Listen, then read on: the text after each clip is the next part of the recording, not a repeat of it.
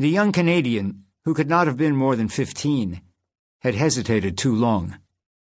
For a frozen moment, his feet had stopped moving on the floating logs in the basin above the river bend. He'd slipped entirely underwater before anyone could grab his outstretched hand. One of the loggers had reached for the youth's long hair. The older man's fingers groped around in the frigid water, which was thick, almost soupy, with sloughed-off slabs of bark. Then 2 logs collided hard on the would-be rescuer's arm, breaking his wrist. The carpet of moving logs had completely closed over the young Canadian, who never surfaced. Not even a hand or one of his boots broke out of the brown water. Out on a log jam, once the key log was pried loose, the river drivers had to move quickly and continually. If they paused for even a second or two, they would be pitched into the torrent. In a river drive, death among moving logs could occur from a crushing injury before you had a chance to drown, but drowning was more common. From the riverbank, where the cook and his 12-year-old son could hear the cursing of the logger whose wrist had been broken, it was immediately apparent that someone was in more serious trouble than the would-be rescuer, who'd freed his injured arm and had managed to regain his footing on the flowing logs. His fellow river drivers ignored him. They moved with small, rapid steps toward shore, calling out the lost boy's name. The loggers ceaselessly prodded with their pike poles, directing the floating logs ahead of them. The rivermen were, for the most part, picking the safest way ashore. But to the cook's hopeful son, it seemed that they might have been trying to create a gap of sufficient width for the young Canadian to emerge. In truth, there were now only intermittent gaps between the logs. The boy who told them his name was Angel Pope, from Toronto, was that quickly gone. "Is it Angel?" the 12-year-old asked his father. This boy, with his dark brown eyes and intensely serious expression, could have been mistaken for Angel's younger brother, but there was no mistaking the family resemblance that the 12-year-old bore to his ever-watchful father. The cook had an aura of controlled apprehension about him, as if he routinely anticipated the most unforeseen disasters, and there was something about his son's seriousness that reflected this. In fact, the boy looked so much like his father that several of the woodsmen had expressed their surprise that the son didn't also walk with his dad's pronounced limp. The cook knew too well that indeed it was the young Canadian who had fallen under the logs. It was the cook who'd warned the loggers that Angel was too green for the river driver's work.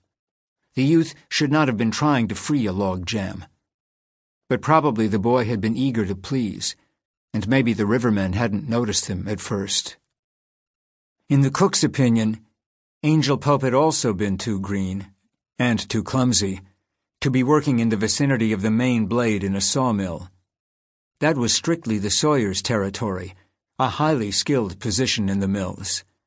The planer operator was a relatively skilled position too, though not particularly dangerous. The more dangerous and less skilled positions included working on the log deck, where logs were rolled into the mill and onto the saw carriage, or unloading logs from the trucks. Before the advent of mechanical loaders, the logs were unloaded by releasing trip bunks on the sides of the trucks. This allowed an entire load to roll off a truck at once. But the trip bunks sometimes failed to release. The men were occasionally caught under a cascade of logs while they were trying to free a bunk. As far as the cook was concerned, Angel shouldn't have been in any position that put the boy in close proximity to moving logs. But the lumberjacks had been as fond of the young Canadian as the cook and his son had been, and Angel had said he was bored working in the kitchen. The youth had wanted more physical labor, and he liked the outdoors. The repeated thunk, thunk of the pike poles, poking the logs, was briefly interrupted by the shouts of the rivermen, who had spotted Angel's pike pole, more than 50 yards from where the boy had vanished. The 15-foot pole was floating free of the log drive, out where the river currents had carried it away from the logs. The cook could see that the river driver with a broken wrist had come ashore, carrying his pike pole in his good hand. First by the familiarity of his cursing, and only secondarily by the logger's matted hair and tangled beard, did the cook realize that the injured man was Ketchum, no neophyte to the treachery of a log drive. It was April, not long after the last snowmelt and the start of mud season, but the ice had only recently broken up in the river basin, the first logs falling through the ice upstream of the basin on the dumber ponds. The river was ice-cold and swollen, and many of the lumberjacks had heavy beards and long hair, which would afford them some scant protection from the black flies in mid-May. Ketchum lay on his back on the riverbank like a beached bear. The moving mass of logs flowed past him.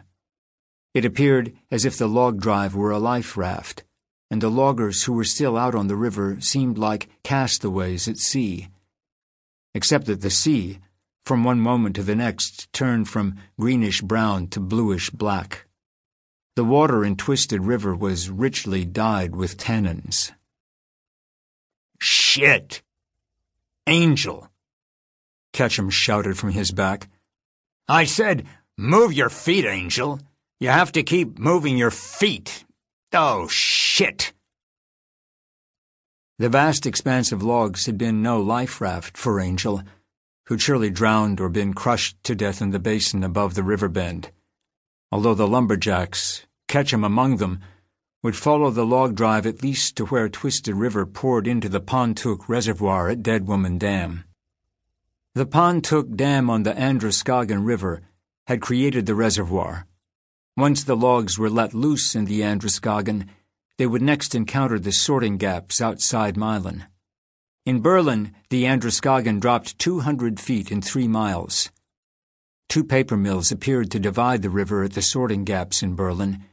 It was not inconceivable to imagine that young Angel Pope, from Toronto, was on his way there.